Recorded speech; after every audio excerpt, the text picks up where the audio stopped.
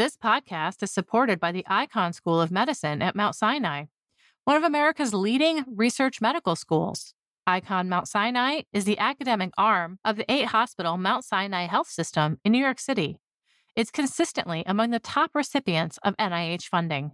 Researchers at Icahn Mount Sinai have made breakthrough discoveries in many fields vital to advancing the health of patients, including cancer, COVID and long COVID, cardiology, neuroscience, and artificial intelligence.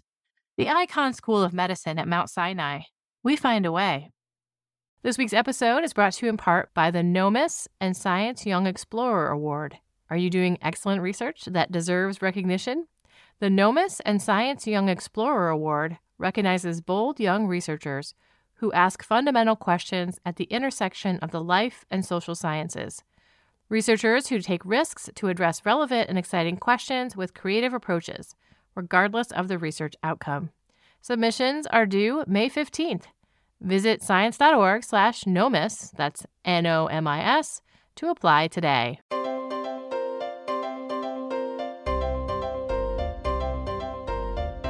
Welcome to the Science Podcast for August 9th, 2019. I'm Sarah Crespi. In this week's show, we start with science writer Gabriel Popkin. He's going to talk with me about a battle over bandwidth. This is between 5G, the new generation of cell phone technology, and weather forecasters that are concerned that this signal might interfere with our ability to predict the weather.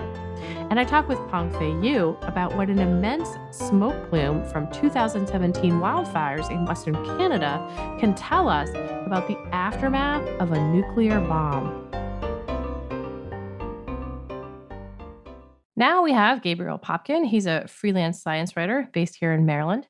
This week, he wrote about a battle over bandwidth between telecommunication and weather forecasting agencies. Hi, Gabe. Hi. The area of the spectrum at issue here is what the telecoms call 5G.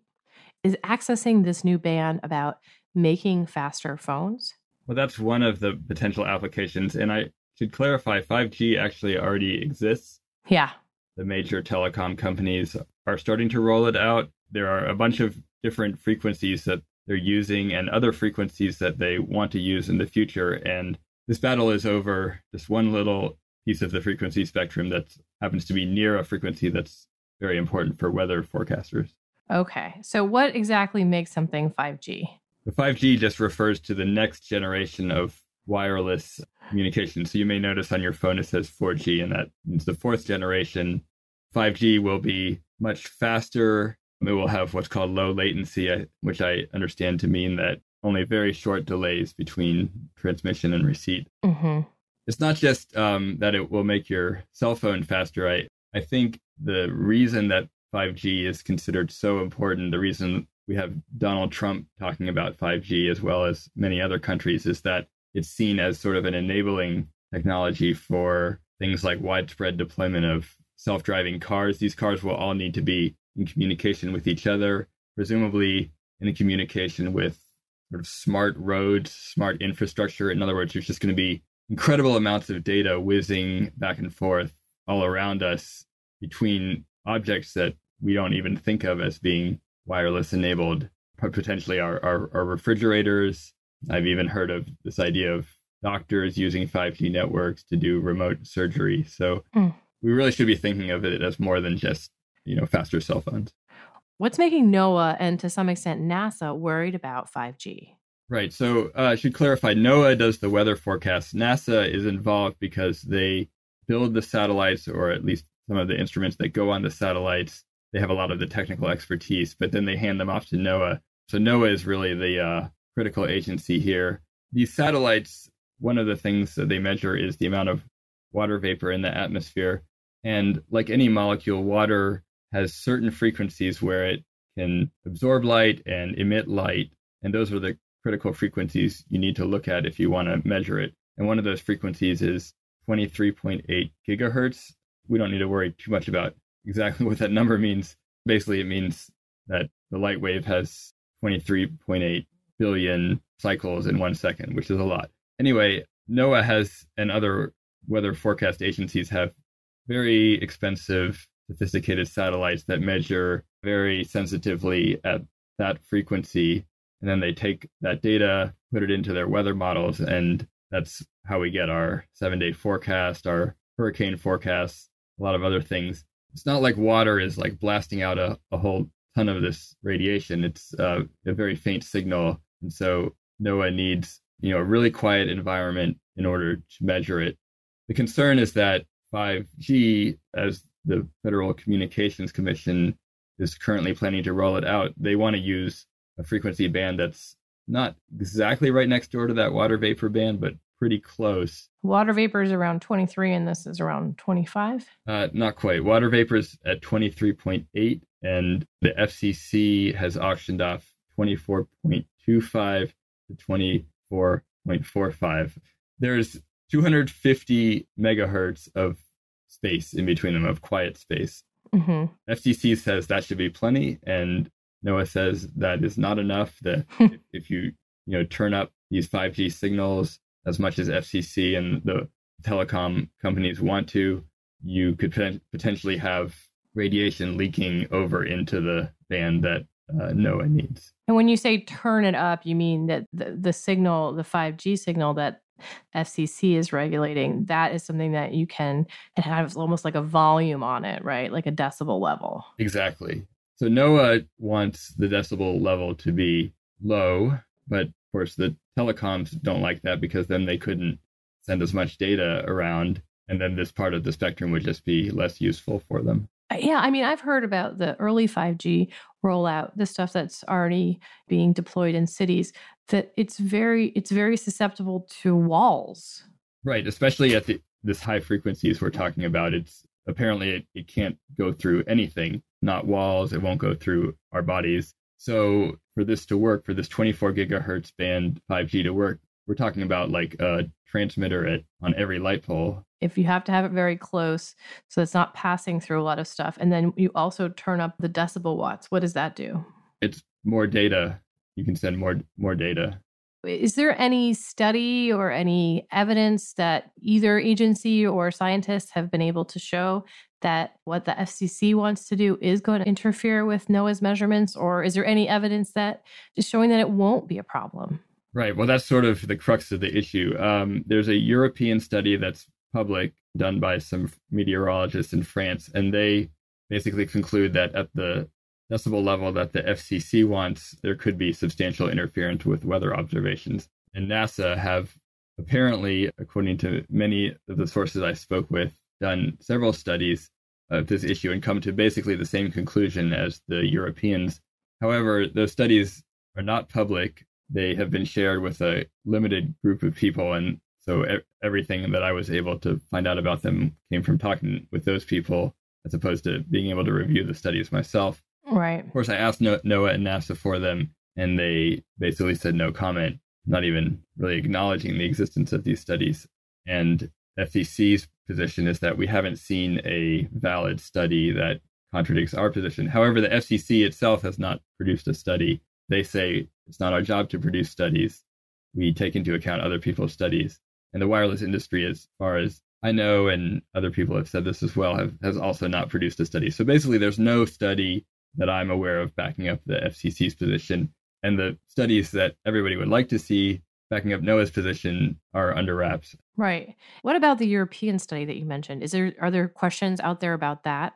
It's based on information from the wireless industry about this is what 5G might look like. It's not based on actual equipment because that equipment still hasn't been deployed. So there's certainly questions one could ask about it. I think my take on this is that the FCC is not going to put a lot of weight on a European study. If this NOAA study ever came out, it would certainly make a bigger difference on American policy. And we're in a key point in time right now because there are several meetings on the horizon between different governments and eventually, a worldwide meeting to discuss what's going on with 5G. So what's up next? What's happening? I think it's this month. Next week, in fact, a U.S. delegation will go to Ottawa and meet with the other countries of the Western Hemisphere, of the Americas, to try to develop a unified position around what this decibel level should be. It's not clear at this point what position the U.S. is bringing to that meeting, and it's certainly not clear what is going to come out of that meeting. I know some of the other countries, such as Brazil, are going to be advancing a more stringent noise limit. And then the next step, the really big step, is this meeting this fall in Egypt, where all the countries from around the world come and basically need to come to an agreement about what these noise limits should be. Do we know any of the proposed limits that other countries might bring? Yeah, so Europe is bringing negative 42 decibel watts, whereas the FCC position is negative 20. Those don't sound so different, but because we're talking about decibels, they're more different by more than a factor of 100. Wow. Now, it's not at all clear that the FCC's position is going to end up being the U.S. position. Some people seem to think that's what's going to happen, but I certainly wasn't able to confirm that. As of now, I think the European position is pretty clear. They want a more stringent limit. They have, as is well known, they have the world's best weather forecasts, which the U.S. is supposed to be trying to compete with them on. So it makes sense that the Europeans would be very invested in maintaining their world-leading weather forecasts. What are some ideas about how, if this were rolled out at a level that really did interfere, what would happen to weather prediction?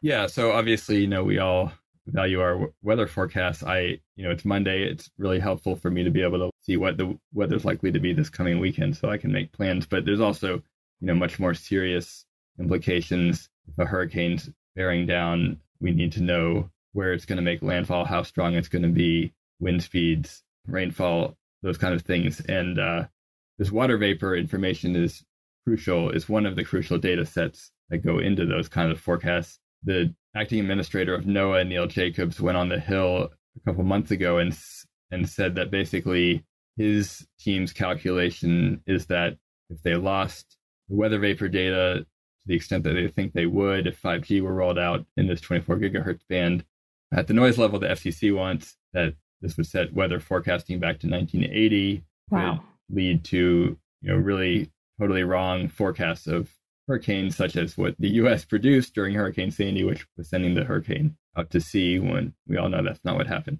Now, of course, the FCC came back and said that's inaccurate. Your study has faulty assumptions. So I would say until we can see these NOAA NASA studies, it's hard to really figure out what's going on. Like the jury's still out a bit on whether that sort of dire level of impact on weather forecasts is really a threat. But certainly the meteorological community is making a lot of noise about this. They are pretty convinced that it's a threat. If the U.S. went it alone and, we had this intense infrastructure of 5G networks, it would definitely have an effect on weather forecasting in other parts of the globe. Yeah, that's correct. The atmospheric conditions here over the U.S. Become the weather in Europe 2 to 4 days later. From what I've heard, it seems that there's a lot of interest in sort of harmonizing these noise limits around the globe because telecom companies are international. They want people to be able to bring cell phones from one country to another, and everything works.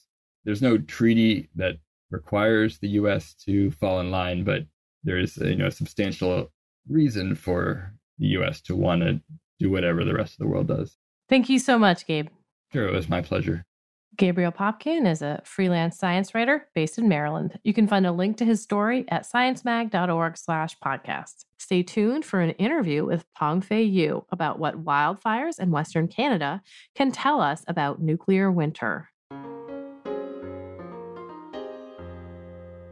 This week's episode is brought to you in part by KiwiCo. KiwiCo creates super cool hands-on projects for kids that make learning about STEAM fun. With a KiwiCo subscription, each month, the kid in your life will receive a fun, engaging new project, which will help develop their creativity and confidence. The projects are designed to spark tinkering and learning in kids of all ages.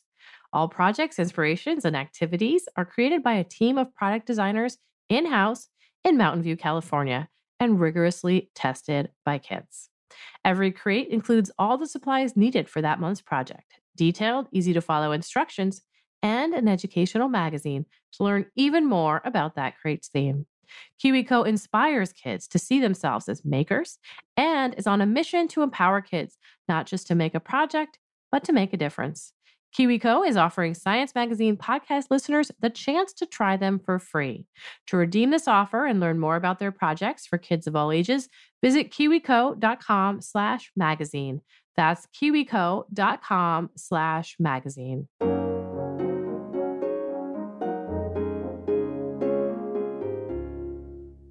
A few years ago, Western Canada had an incredibly destructive fire season. More than 12,000 square kilometers of British Columbia had burned by the end of the season, and the smoke from the burn reached into the stratosphere.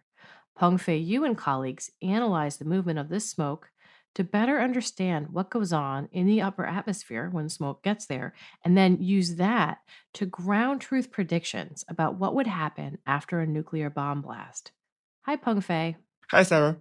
When it goes into the stratosphere, let's just be clear here. So the troposphere is kind of where the weather hangs out. That's where clouds and rainstorms, all that stuff happens. Once you get into the stratosphere, it's a totally different environment. And, occasionally a storm cloud might poke into there. Is there a way of estimating the actual mass that was injected into the troposphere and the lower stratosphere from this 2017 case? For the 2017 case, our estimation is the total mass injected is 0.3 telegram or equivalently 0.3 million tons of smoke. Wow. Including that's black a lot. carbon and organic carbon. Yeah, that's a lot. That's 300,000 tons. I think this is record-breaking smoke plumes in these few decades. Wow. So it is a huge amount of particulates going into there. How long did this cloud of smoke last? Well, satellites have seen the smoke plumes for 8 months in the stratosphere. That's a really long time. That is a long time. How long does smoke normally hang around after a fire? Say it stays down here in the troposphere and it doesn't go way up high into the stratosphere. Well, normal wildfire smoke in the troposphere, in the lower atmosphere, the lifetime could be weeks. So in this case, we have 8 months. So that's pretty long. But it's not normal for smoke to go up that high? It's really not that normal. It happens like a few times a year. Right. As you mentioned, you're absolutely right. In the stratosphere, we don't have a precipitation. So there's no precipitation to wash them out. So that's why the aerosols and the particles, smoke plumes can stay there for a longer time. And also in the troposphere, things are mixed up very quickly. In the stratosphere, things are not going to be mixed up very quickly. So that's another reason why the smoke plumes last longer. One important point here is the components of the smoke plume. You divide it into these two broad classes of organic carbon and black carbon, also known as soot. How do those substances behave differently? Black carbon is quite different from organic carbon in terms of many factors. Black carbon forms due to incomplete combustion. Those particles are small and black, so the black carbon can absorb solar radiation efficiently. Mm-hmm. So the energy will be released to the surrounding air. So black carbon actually heat the air. The air will rise. When the air rises, smoke plumes rise too. In contrast, organic carbon is mostly white, so it doesn't absorb solar radiation efficiently. So that's a major difference between organic carbon and the black carbon. And when this black soot, this black carbon absorbs light and it heats up the air around it. And so that is actually the mechanism for this cloud getting, or this plume getting so high up into the air, is this like interaction with the light? Yeah, this is a major reason why the plume is rising. We also need some proper meteorological conditions to help the plume to rise. But the black carbon's heating is definitely very important and demonstrated in our paper that makes the plume rise very efficiently from 12 kilometers to all the way to 23 kilometers. Wow. What kind of instruments did you use to keep an eye on the smoke plume? Well, we mostly use satellites, including CH3 on the International Space Station. We also use some other satellites like Calypso. Besides satellites, we also use Bloom-bound optical particle counter launched over Wyoming to measure aerosols vertical profiles. You make this point in your paper that modeling this smoke plume from this very, very large fire, from this very large wildfire, can help better understand what happens with a nuclear blast. Can you talk about what you see as similarities between those two things? First of all, I think the wildfire smoke is a natural experiment or natural analog of the fire smoke from nuclear bomb explosion. the chemical composition is very similar. It composed with soot or black carbon and also organic carbon. In our paper, we demonstrate that the black carbon or the soot can help the smoke rise from 12 to 23 kilometers. And that is predicted by previous nuclear winter studies. Like when the nuclear bomb explodes, the city gets burned, you inject lots of soot-containing plumes. Those plumes will get very high into the stratosphere. So this process is actually observed clearly by satellites for the 2017 event.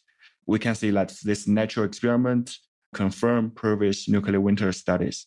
Another important thing is, although the chemical composition is similar between pyrocb smoke or wildfire smoke and the nuclear winter smoke, wildfire smoke, in terms of mass injected, is way less than the smoke due to nuclear bomb. But even for this small amount of soot, we still see the plume can rise. And not only does it rise, but it sticks around for 8 months? Yeah, exactly. So when the smoke is rising to the stratosphere, there's no precipitation. So the smoke will stay in the stratosphere a longer time for a few months. Also, will be transported to the entire northern hemisphere. So it will make a global climate impact, which also confirms previous nuclear winter study that even regional nuclear war between like two countries, A and B, can also have some global impact. Right. Are there any other lessons you can draw from the analysis of the smoke plume? Previous nuclear winter studies or research assume the particles are mostly soot, black carbon. They ignore the organics because previous lab studies suggest organic carbon can react with the OH or the ozone in the stratosphere very rapidly. However, this natural experiment we have for the 2017 fire case, we know that the organics will stay in the stratosphere for many months, which means the reaction with OH or ozone is not as rapid as what we saw before. So that will call the previous assumption from nuclear winter studies into question that maybe we do need to consider the organic aerosols. And we found organic aerosols actually 98% of the total mass, which is a really, really dominant mass of smoke. And also black carbon or the soot mass contribution is only about 2%. However, even a small amount of a mass is very important because it promotes the plume rising, right? Self-lofting, and also extending the smoke's lifetime. So the 2% of the mass make a difference. So we talked about the size of this plume. How would that compare to what happened with a nuclear weapon? Well, for a typical nuclear war, like India and Pakistan size nuclear war, the estimate soot injection is about 15 to 50 telegram of soot. And for US-Russia nuclear war, it can be 150 telegrams soot. And for this 2017 case, we only have 0.006 telegrams soot. So which is 1,000 or 10,000 smaller than nuclear winter cases. Thanks, Pengfei. Thank you, Sarah. Pengfei Yu is a researcher at Jinan University in China. You can find a link to his science paper at sciencemag.org/podcast. And that concludes this edition of the Science Podcast. If you have any comments or suggestions for the show, write to us at sciencepodcast@aaas.org. You can subscribe to the show on iTunes, Stitcher, Spotify, many other places, or you can listen on the Science website at sciencemag.org/podcasts. There you'll find links to the research and news discussed in the episode. To place an ad on the podcast, contact midroll.com. The show was produced by Sarah Crespi and edited by Podigy. Jeffrey Cook composed the music. On behalf of Science Magazine and its publisher, AAAS, thanks for joining us. You listen to us to hear about new discoveries in science, but did you know we're a part of the American Association for the Advancement of Science?